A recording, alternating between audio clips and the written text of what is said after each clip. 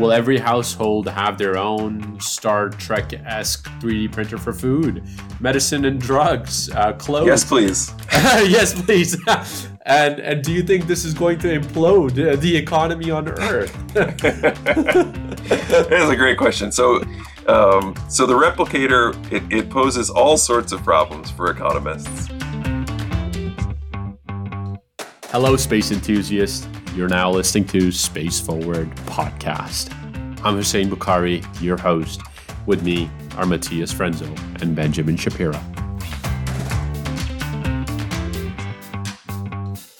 In this episode, we'll be diving right into the dynamics of the space sector. Space commerce, space business, space industry, talking about the space market and the fundamental forces driving their development. It's a great pleasure to welcome Professor Matthew Weinzierl, an associate professor in the business, government, and the international economy unit at Harvard Business School. Matthew has worked for McKinsey & Company and the U.S. government as an economist on the White House Council of Economic Advisors, while much of Professor Weinzierl's early research focused on optimal design of economic policy, in particular taxation. He has recently launched an array of projects focused on commercialization of the space sector and its economic implications. Matthew, together with his Harvard Business School team, have published multiple case studies just this past year on SpaceX and economies of scale, along with Made in Space, business of in-space manufacturing, and all of this along with an article empathetically proclaiming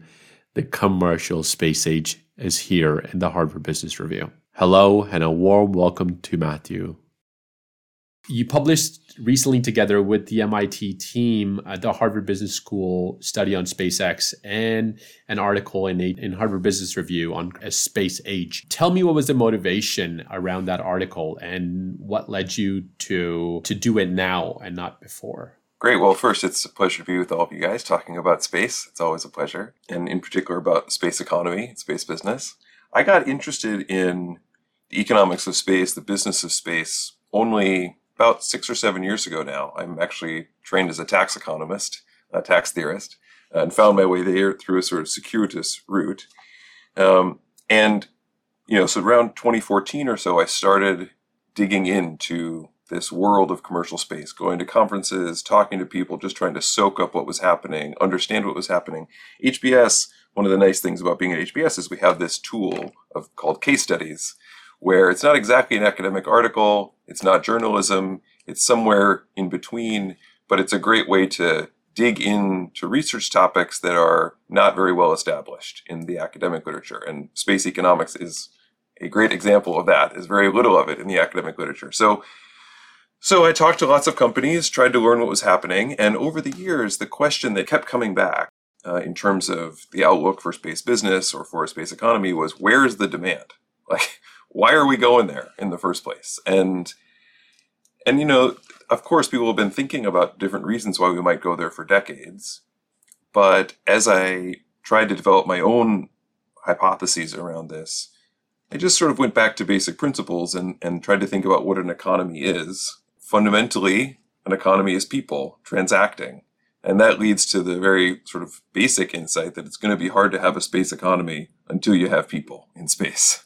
And so the point of this article was to kind of say, look, this is a really important moment in the progress of space and commercial space, because now we actually have a private company putting people into space. And that private company doesn't just want to put people in space for public sector reasons, but maybe for their own personal reasons. And that's what will eventually drive economic activity more broadly. So we just wanted to get that thesis out there, have people wrestle with it. I'm sure it's a thesis many people have had, but I hadn't seen it put forward in a venue like HBR, where maybe some non-traditional people might see it, not just space folks. That's a very well sort of articulation of the motivation behind it. Something comes to mind. It's a quote by Niels Bohr: "The task of science is extend the range of our experience and reduce it to order. So I kind of want to bring that back into the space sector a little bit here as we're talking about it. Space market, space commerce, space industry, space sector. What do you mean? I'm very curious about this because is there or will there be such a thing as space commerce or space market at all? And do you believe that? Yeah, it's an excellent question. Really good question. Great place to start, actually. I guess I'd say a couple things first. So one funny thing is, I like that Niels Bohr quote. As you were saying it, I just realized one interesting realization I've had as I've been thinking about space economics. It is very much an expansion of the set of things that, say, economists or social scientists in general think about to start thinking about space. On the other hand, one of the things you realize as soon as you start doing it is that the laws or the rules or the principles of economics are basically the same in space. I mean, it's a bit like saying I study Latin American economics or European economics. It's economics just in a different place. So it's not like the fundamental ways that humans interact, which is what the social sciences study, I suppose, change once you move off planet. So that is one way that you both expand and reduce it to order, as Niels Bohr said. So that's a nice quote.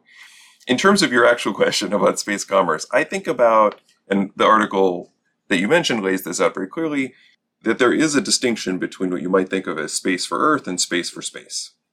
And those are maybe two different economies at some level. One of them dramatically more well-developed than the other. And that's because if we think of an economy as essentially being about people transacting with each other, almost all the people are on Earth. So whatever we're doing up in space primarily serves the demand of people on Earth, whether that's private sector actors, consumers or businesses, or public sector actors. Or one of the, I think, reasons why people like us, who may not have been interested in space as much before, are drawn to space, why so many people are paying attention, is that there is this promise of a space for space economy, where there are people in space and there are activities serving their demand. And, it's a little hard to say exactly how much of the current space economy or current space activity is driven towards that. But some of it clearly is. I mean, the launch activity, habitat activity, even manufacturing, even resource utilization, that is all pointing towards the time when we hope there will be people up in space who want their demands supplied, whether they're settlers in the very long run or tourists, hopefully in the more near term. So from an economics perspective, I've got an example that I want to share. The agriculture industry or the entire market, it's got its own typical problems. Some of them have been able to be solved by Earth observation, and others by new technology, innovations, who want to utilize the same sort of principles to be able to do that in space. Nutrition in their habitat or spacecraft, agriculture, vertical farming, and such. But do you think that that's part of the space market or space commerce? Or is it just applying innovation made for space travel that's being used on Earth, Yeah, interesting. So vertical farming. So there's a couple of different categories there. So Earth observation is literally activity done in space for use on Earth. Vertical farming is stuff invented, say, or things like this, might be invented for use in space and then brought to Earth. I had a student who was studying remote surgery applications, which NASA was involved in early on for similar sorts of reasons. We might need to do this in space someday, and then turns out super useful for rural medicine on Earth. I guess I would tend to, let me just say, it's always very hard for economists, or I should say policy analysts, to draw lines between sectors. And in fact, that's an area of some danger because, of course, industries like to say we are a X billion-dollar, trillion-dollar industry. Given that the economy is, of course, interconnected in infinite ways, in some sense, we are all, $50 trillion sectors. Like they're all pieced together. They're all together. So where do you draw these lines? I would tend to say that there are technological spillovers or, applications of space technology. If they're purely on Earth, it's a little hard for me to call that a space commerce. I feel like there needs to be some actual connection to activity in space for it to be part of the space economy. And I think that that's, the Bureau of Economic Analysis in the Commerce Department has this new space economy, I forget what it's called, category, basically categorization, because they're trying to get, the U.S. governments trying to get a handle on this economy and put it into the way that we think about the intersectoral composition and interactions. And so I think that's probably a similar line as they would draw. Is there some direct connection to space? Yeah. And a lot of dotted lines being connected when you talk about clustering of these sectors that come into play. Curious to know, how would you deconstruct the space commerce and economics to first principles? What are some of the core elements of a functioning market and business when it comes to space? And what do we need first from your point of view? I wrote a paper for the Journal of Economic Perspectives, which was very much aimed at economists and trying to say, you might be interested in space, you're hearing a lot about it. How should we think about this? And so it's a bit abstract. I guess there's maybe two ways to answer your question. How would we deconstruct the sector? One is sort of where I'm headed, which is this more abstract version. The other is a more concrete version, which maybe we'll get to, which is like, what are the steps that you need for a space economy? At the more abstract level, I guess I would just say markets, one of the beautiful things about markets is that they're largely self-organizing. And so I think the first thing you need to do is just get out of the way. I mean, space has been such a public sector driven, centralized sector for so many decades that it's, with exceptions, of course, in the satellite sector and so on, but in terms of human space activity, that it's just been hard for the market to try to self-organize. So the first step, I think, is what I call decentralization. So basically just step aside, support the private sector, in terms of buying some of the needs or buying their services to meet some of the needs you have as a public sector, but try to allow them to chart their own paths, these companies and entrepreneurs. But I should say that I think there is definitely a role for the government in helping to refine that market. So that's sort of the second step. So first step is decentralize the market. Second step is refine the market. And that has a lot of pieces. There's basic stuff like property rights have to be clear, rule of law has to be guaranteed, dispute resolution, the kind of standard stuff that we need for institutional support of markets. But then also, markets are imperfect in many ways. And some of those are ways that markets can have negative effects on society. Some of those are ways in which markets just need a little help to achieve really all they can achieve, positive types of externalities. And so the government can get involved in various ways in supporting it in that way. So I think those are the first two steps that we need in sort of an abstract sense. So that brings me to a bit more of a niche question, which is what would be some of the key drivers that would be required to establish the market?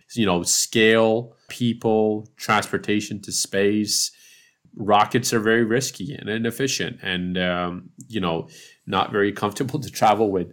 So if we can get 10 people per week to the orbit, which is in close proximity per se, that would result in 500 passengers per year based on some of the data out there. So how can a space economy be established? Because rockets seemingly don't scale. We can't scale them any further now. We need a space elevator. That's the answer, right? It's always the answer. I had some students write a case on the space elevator idea, which is the one that it's the idea that causes space people to roll their eyes the fastest if you try to suggest something fun. But you're right. I mean, look, space is hard. It's hard to get a lot of people up in space. I don't know if the 500 number, well, I guess I would say, let me step back. I think one of the risks in space, because we have a tradition that started with something like Apollo, where we have like a super clear goal, we know the steps, we draw a roadmap, we hit it in 10 years. I think there's a little bit of a danger of thinking that way about it. And if this is instead going to be a market, it's going to be an economy, a little bit more hands-off in terms of how exactly it develops, I think is important. The markets find their ways to growth in ways that we can't always foresee. The number of people example you just said, who knows, right? Maybe this all starts with lots of suborbital tourism and it's a few minutes in space, it's not much. Then gradually people want to spend a little more time up in orbit. And so then they want a cup of coffee because, people like coffee. And it just gradually builds. And it's not people living on the moon for 200 years. Who knows, right? I mean, maybe it's people on the moon in 15 years. I'm not sure exactly where that would head. But I guess I would be nervous about charting too specific a path. I mean, I should say, of course, some of the key ingredients that you mentioned have been clear for decades. You've got to have low-cost access to space. You've got to get people up in space to demand these sorts of things like we talked about at the beginning. You've got to have ways to preserve their health, so radiation shielding, other life support. Presumably, you're going to need some sort of ability to construct things in space because it's tricky to get things up in space, not just because of the mass, but because of the violence of launch. So it's nice to be able to build things up there. So, there's some basic ingredients we're going to want, but I wouldn't want to get too specific, I think, about exactly how that happens. So you mentioned space elevator. We are our first actual episode on this podcast was on space elevator. So well, there you go.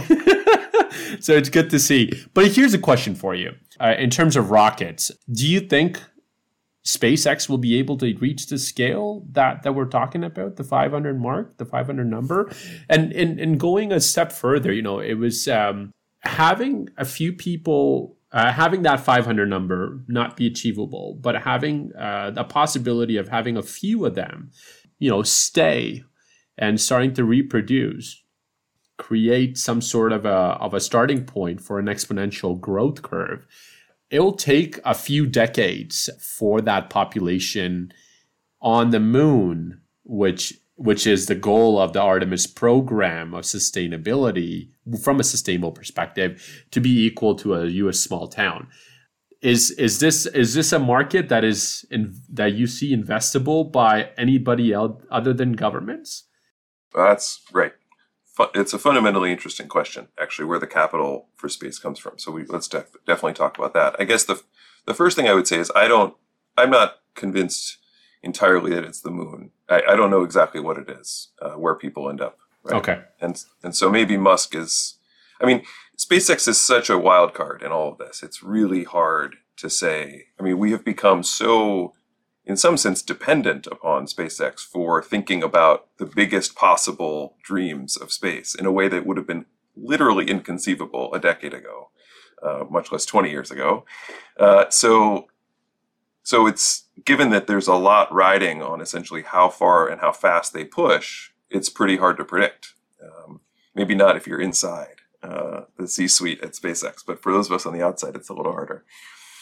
So anyways, if Starship really works and we're really sending lots of them to Mars, maybe it's a whole different ballgame in terms of the number of people and where they are. But take that as it may, the broader question you have, which is, you're going to put a small town maybe somewhere in space sometime over the next century. Who's paying for that and why? Is an excellent question, and one that I think everyone in the sector has to think hard about. It's definitely not traditional venture capital. I guess that's the first thing I'd say, which is traditional venture capital's horizon is very short. Very short relative to the needs of space. And so it's just probably not the right vehicle for that. Now, I'll say maybe an asterisk on that in a little bit. So if we're looking for other places from which the capital can come, I guess there are a few options. So the first is government, which of course is the traditional place you might look for kind of long horizon investments. I think the problem with that is that governments are made to serve their populations, and their populations live here. And so, if I were a politician and I said, look, I'd really like to spend a couple $1 trillion establishing a new small town on Mars in 100 years, I think my voters would not be particularly receptive. That just is not the way they want to spend the money. So I'm not sure governments are actually the most logical place to look for that. Governments are great for science and for other versions of long horizon investments, but they need to be serving the people on Earth and their needs, I think, in most cases. So then where are the other sources of capital? There are some governments that are looking to diversify their sovereign wealth fund portfolios that just have a lot of money, and space is probably an unusual asset class. It's not correlated to just about anything else I can imagine, and very high risk, maybe very high return. So you can imagine some institutional money making its way in, both from sovereign wealth funds and perhaps from institutions like universities or pension funds that have essentially indefinite horizons or infinite horizons. And then, of course, the big question is, I guess two other sources. One is billionaires, and we're very fortunate that the world's two richest people are space enthusiasts. I don't know if that will last. I would predict, in fact, that it won't just be the two of them, that we are in an era where many people with a lot of personal resources will see this as a way to, invest in a legacy for them. And I think that that's a big part of what's going on, and that's perfectly reasonable. This is getting very philosophical very fast, but everybody fears death. Everybody wants immortality. And one way to think about that is investing in something that will outlive you. And that's what's often been the case, whether it's through children or academics, through your writing. For billionaires, investing in space might not be such a bad bet on that dimension. And they really can have then extremely patient capital. And then I guess I'd just say and this is a long answer, but I'd say two quick other things. One is, are the broader capital markets going to actually embrace this sort of investing? That's a big question mark. Obviously, there's been a lot of excitement about space with SPACs and ETFs and other things lately. It could be kind of a fad. We'll have to see. But it's great that the markets more broadly are getting interested. That's, I think, a good thing for space. And then the last thing I'd say is this asterisk on the VCs, which is that, getting back a little bit to your question of how do we get to this space economy, given that it's hard to predict that path, a chain of 7-year investments that seem incremental, that can build up to something much greater over time. And so even if it doesn't seem like a long horizon, I think it's positive to get the VC money in there. And that brings me to, try to figure out the similarities between establishment of the space market and back in the 70s, 80s, and 90s, the telecom and IT market. Is there anything that you believe or you think that could be taken as an analogous approach that was taken back then to establishment of those markets in the space market? So unfortunately, I'm not really an expert in either of those historical markets. I guess a couple things pop into my mind maybe.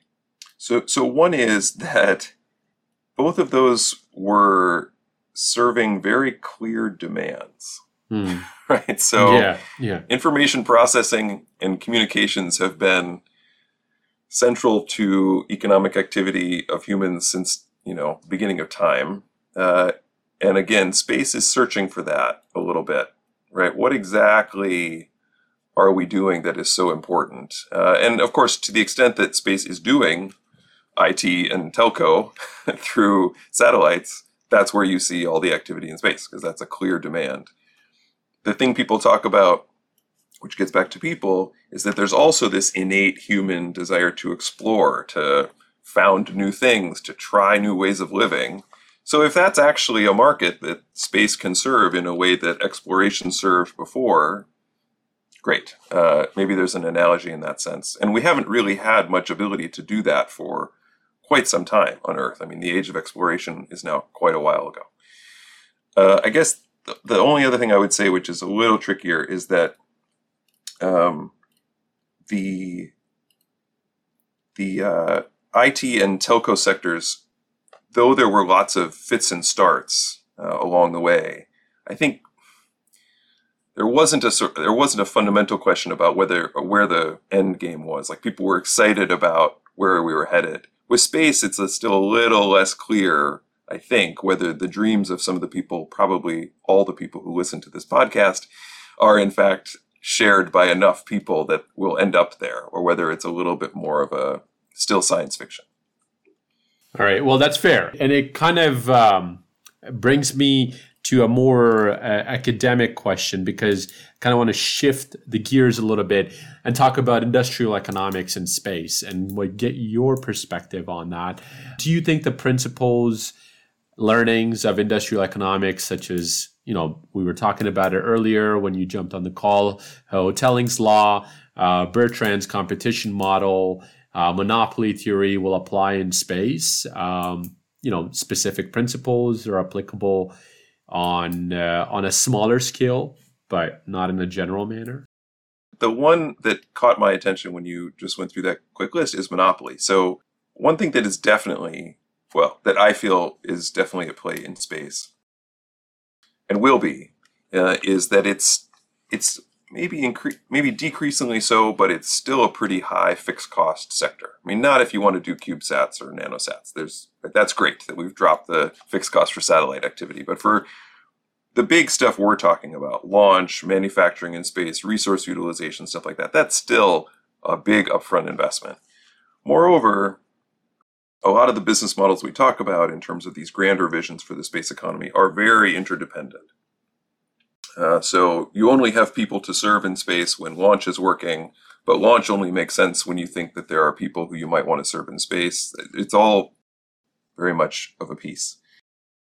Okay, so what does that mean? Well, that's a sector in which there's sort of natural monopoly features, large economies of scale at play. And in particular, you might think that vertical integration and even horizontal integration is a natural thing to see a lot of within space. And we may worry about that, right? I mean, I was speaking with an acquaintance who's in the space finance area of the space economy, and he said whenever someone comes to him pitching a new idea for a company, he always says, okay, but how do you get around SpaceX, right? So why won't they just do this like a month after you start doing it and do it better and faster?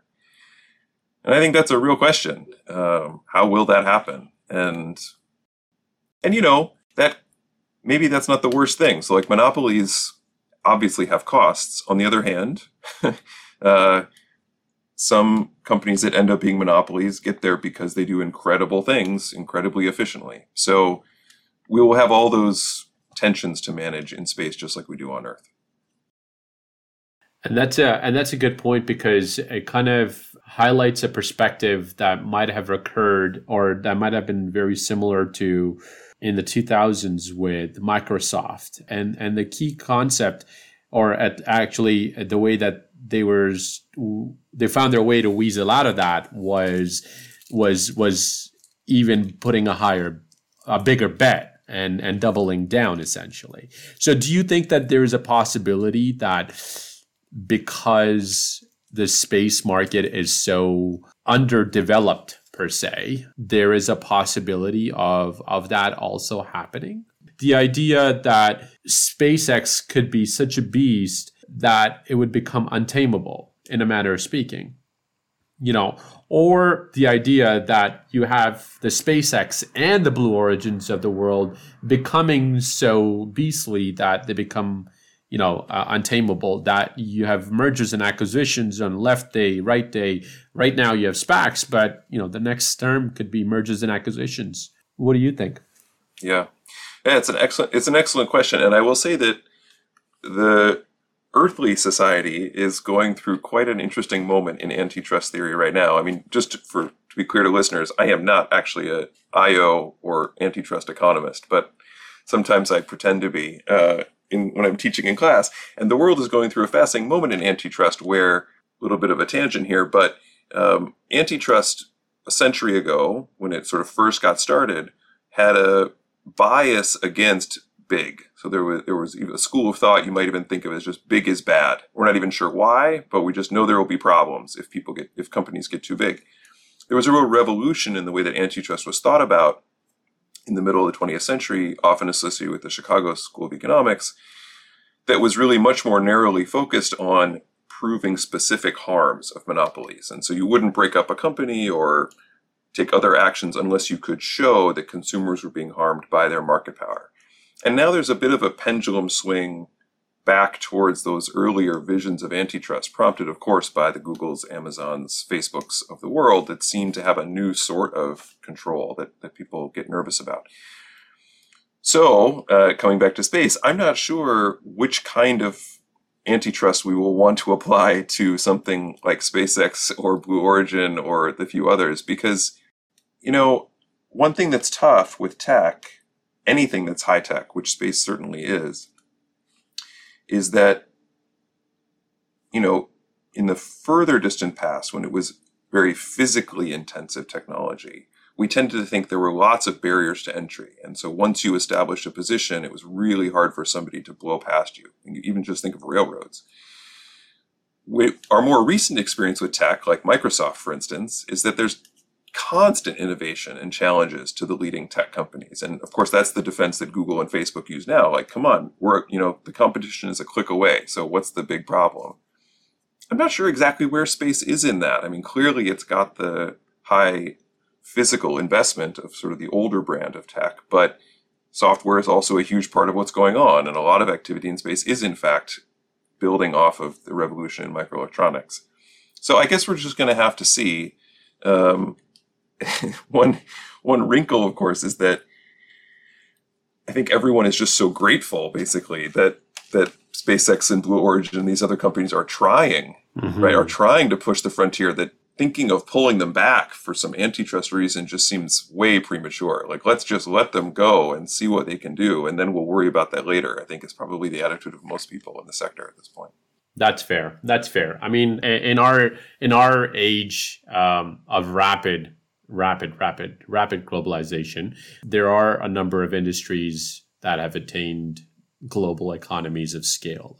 That's the big caveat there.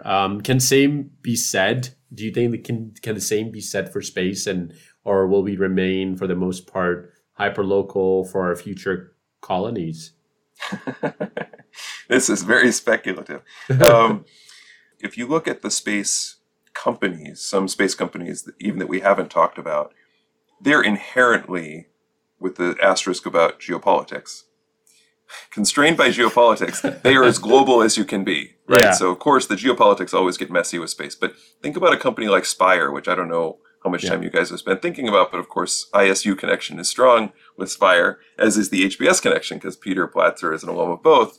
And, Spire from the start has thought of its reach as global. And I think that space is inherently global in that way. Will space colonies be intercolonial in the same way? I assume so. It's hard to imagine going back in some sense to a more local view when we're going out. But I don't know. That's an interesting question I haven't given a lot of thought to. Yeah, and then, I had a lot of sub questions there. Will we see a new age of globalization, solar systemization in the near future? Right. And what does this mean for economies of scale in general? Yeah. Well, that would be great, right? I guess it depends on your attitude towards globalization. Economists generally are pretty pro-globalization, ever since Adam Smith, at least. So I think it would be wonderful if space could knit together the different economies of Earth in a way that we've tended to hope that it will.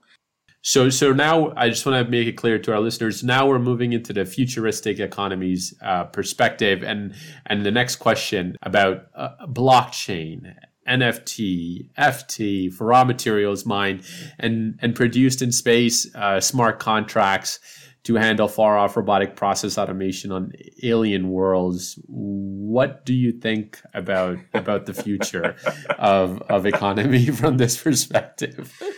Well, that's okay. So I don't know if I have anything smart to say about the connection of blockchain to this, or NFTs or anything like that. What I will say is that the more contracting and the more you might think of futures, forwards, other derivative contracts on various activities in space that can actually give a price to somebody who thinks they have an idea for a business, the better.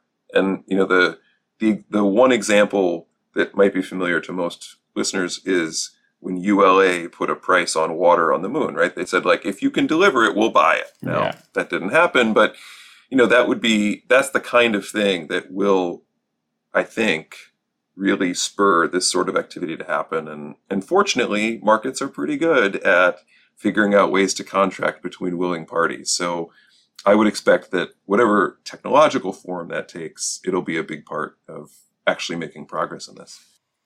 Excellent. So talk to me a little bit about the potential of having boundaries on the boundaries of free markets. Do you think we need to establish a new kind of international commerce, trade institutions to build a framework for this business in space? Well, I don't think we need to yet. The funny thing about the Outer Space Treaty, though it's limited in many ways, in some ways it's a miracle that it exists. That during the height of the early days of the space race, everybody sat down and came up with something pretty good for trying to govern this in a completely uncertain environment about where we were headed. So, and I say pretty good in the sense that I think they had the foresight to say, the one thing we know kind of how to do is to have states relate to each other in this international context. And so if you're going to license activity, government X, you are responsible for that activity and its effects on everybody else. And so that was a very smart thing to do. And so I think, therefore, we will tend to govern economic activity in space through that lens. It'll be a sort of funny thing. It'll be space for space activity, but tied to the earthly infrastructure institutionally.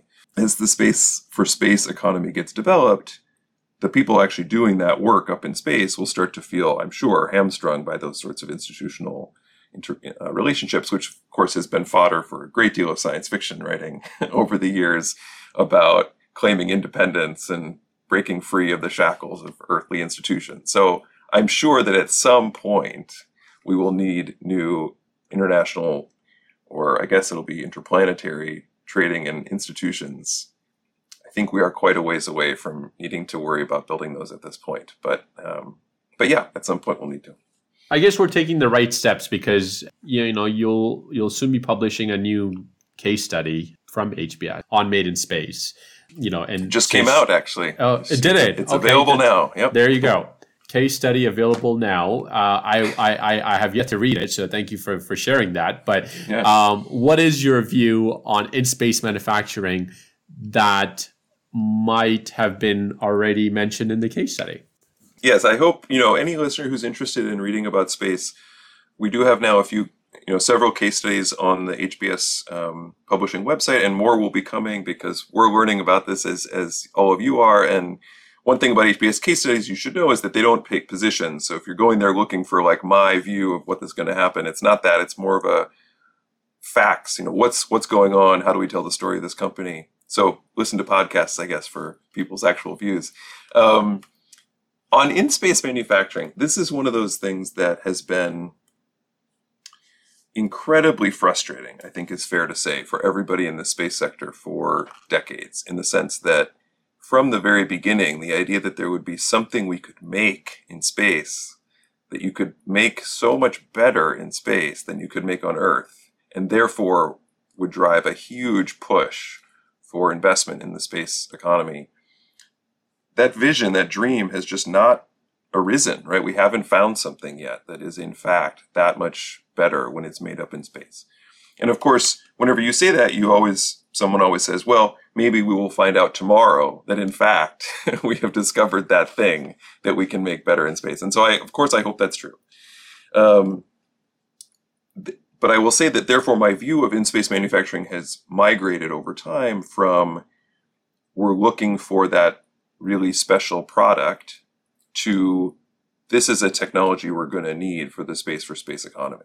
And so the Made in Space case that we wrote very much follows that trajectory in the sense that we talk about the early days of in-space manufacturing visions. We talk about the early days of Made in Space where they built wrenches or they printed wrenches and things like that in space.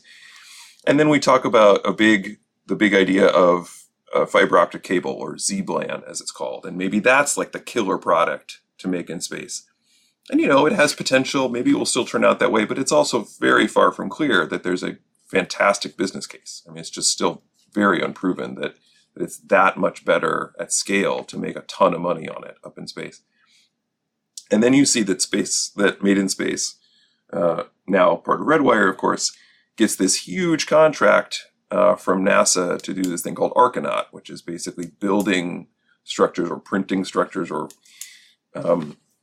creating structures in various ways in space for use in space. And I feel like that's really the frontier that's going to end up mattering, is can we build things up there and therefore revolutionize the way we think about satellites, structures that support life, because you can do so much more if you can build it up there than if you have to launch it in pieces.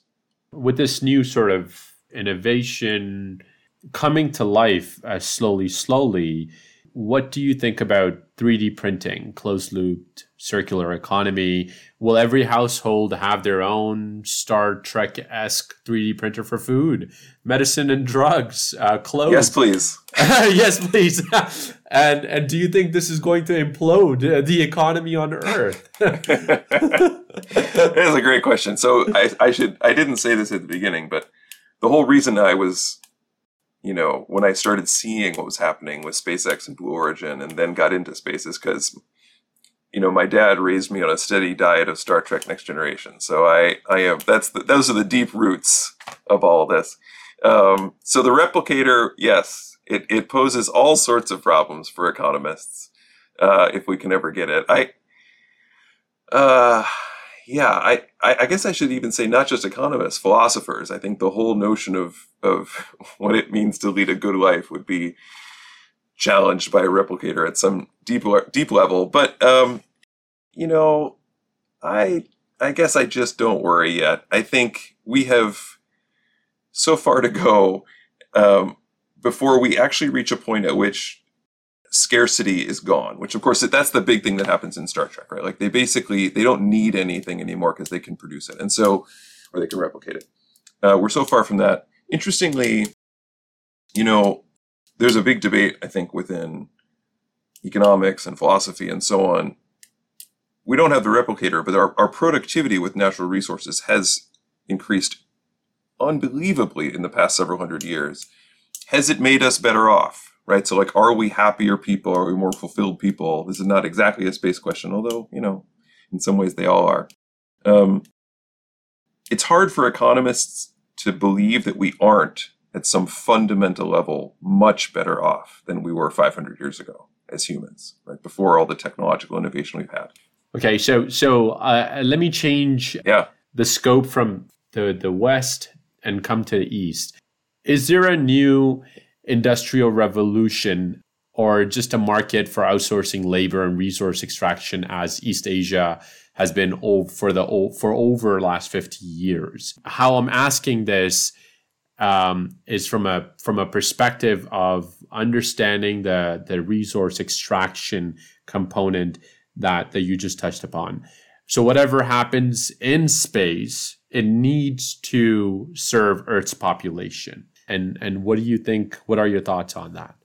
The economics of resource extraction from space for Earth aren't great, right? So now there may be some very rare elements up there that we can bring back that would be useful down here and would be cheap enough for us to do that with.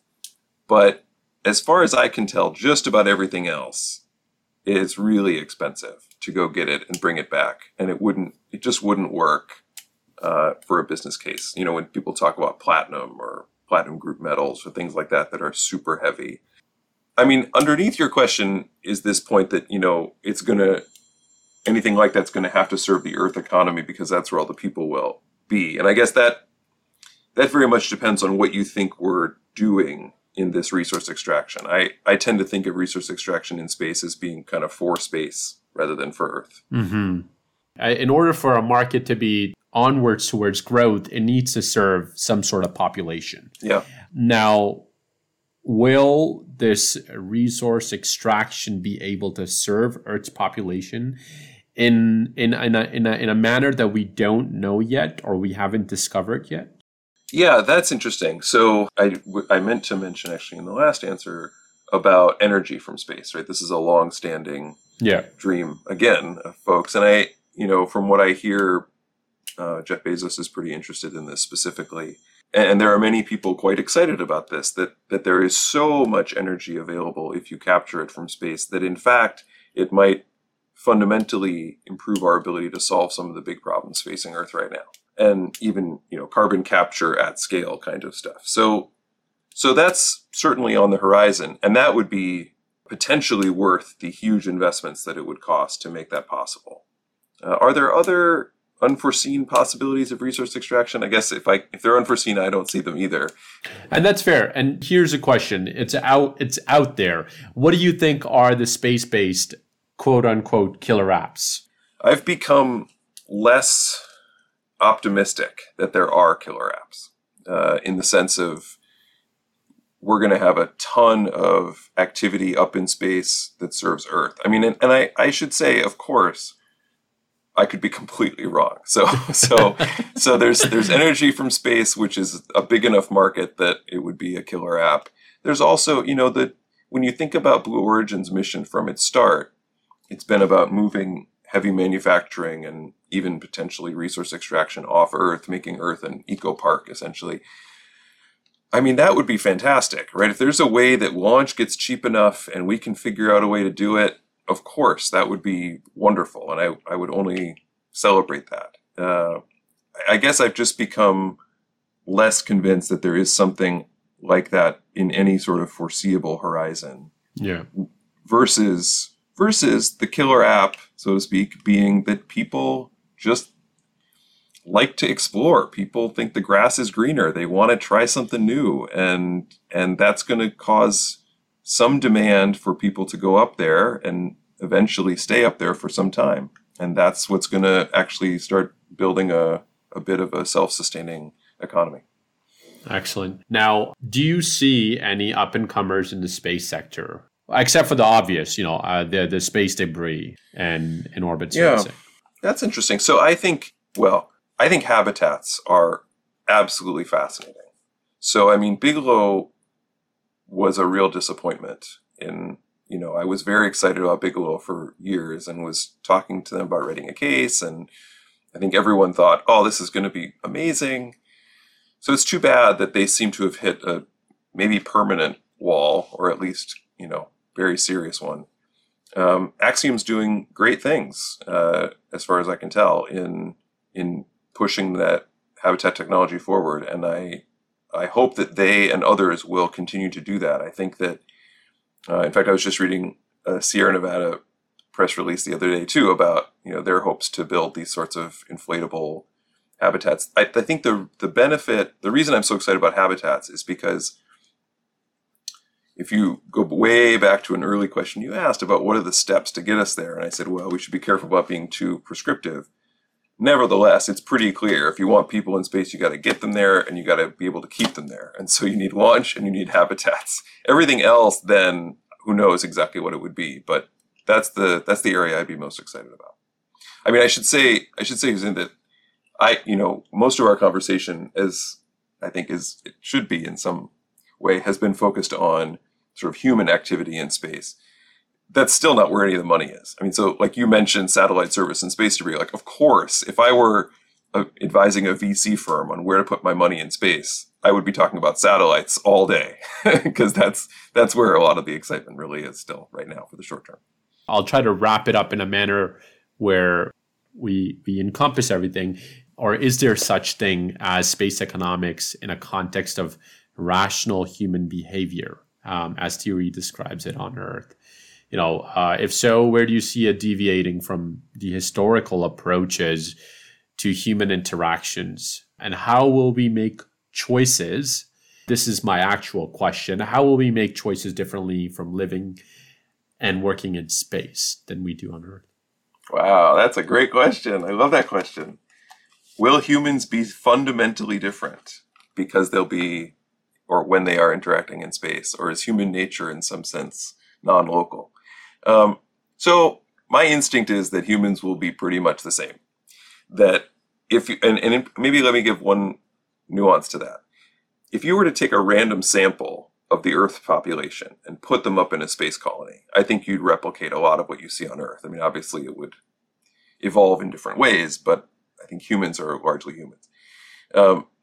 It won't, however, be a random sample, I assume, who goes up to space. It will be quite strongly selected in particular ways. And I think that could fundamentally change how societies work in space.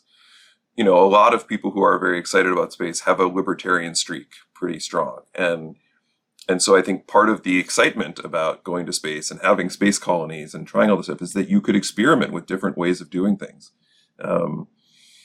I can imagine the other end of the spectrum also being excited about space. So rather than, a sort of libertarian paradise, you can imagine sort of a collective paradise, almost like the utopian movements of, a century ago, where people try to break through some of the historical inequities and everything that we've built up on Earth and start over from scratch on a more even playing field. I can easily imagine things like that. So that, to me, those possibilities as an economist are some of the most exciting. How could we reinvent how society works across lots of different options and see what we learn in a way that you really will never be able to, given all the historical baggage that we bring with us on Earth.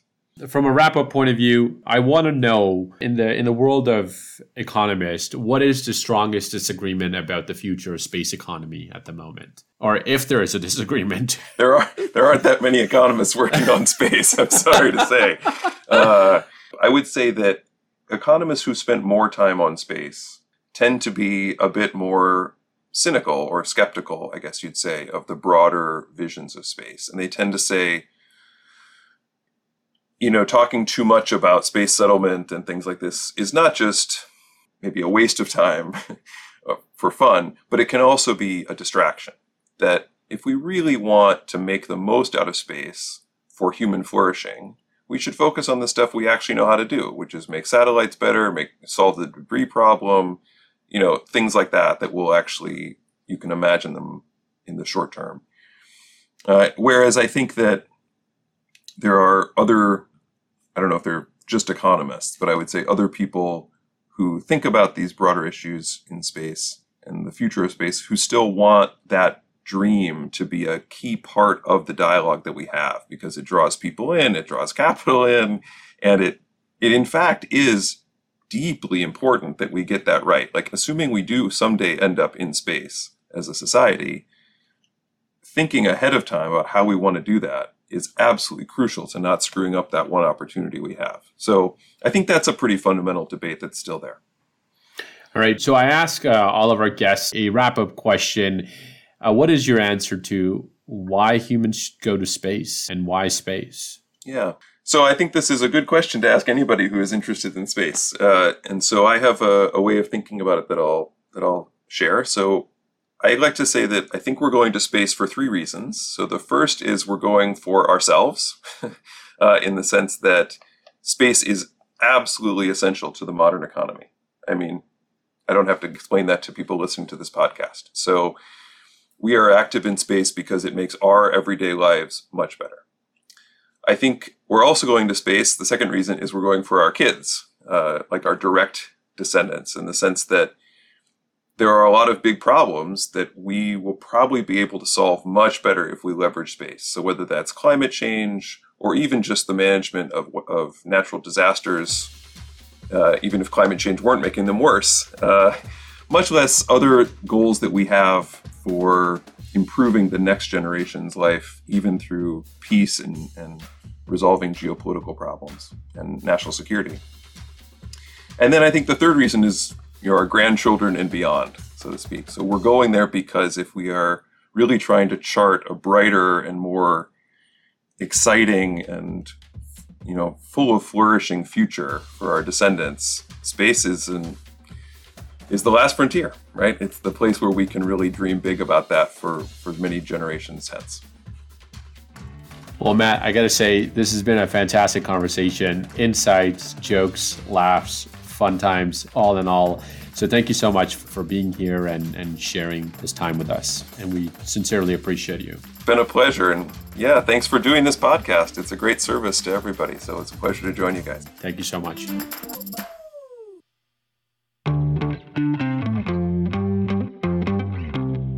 Well, there you have it. Thanks for joining us for another episode of Space Forward. Stay tuned for more deep dives, explorations, and journeys we have in store for you. Follow us on Spotify, subscribe on Apple Podcasts, or YouTube. Hear you next time.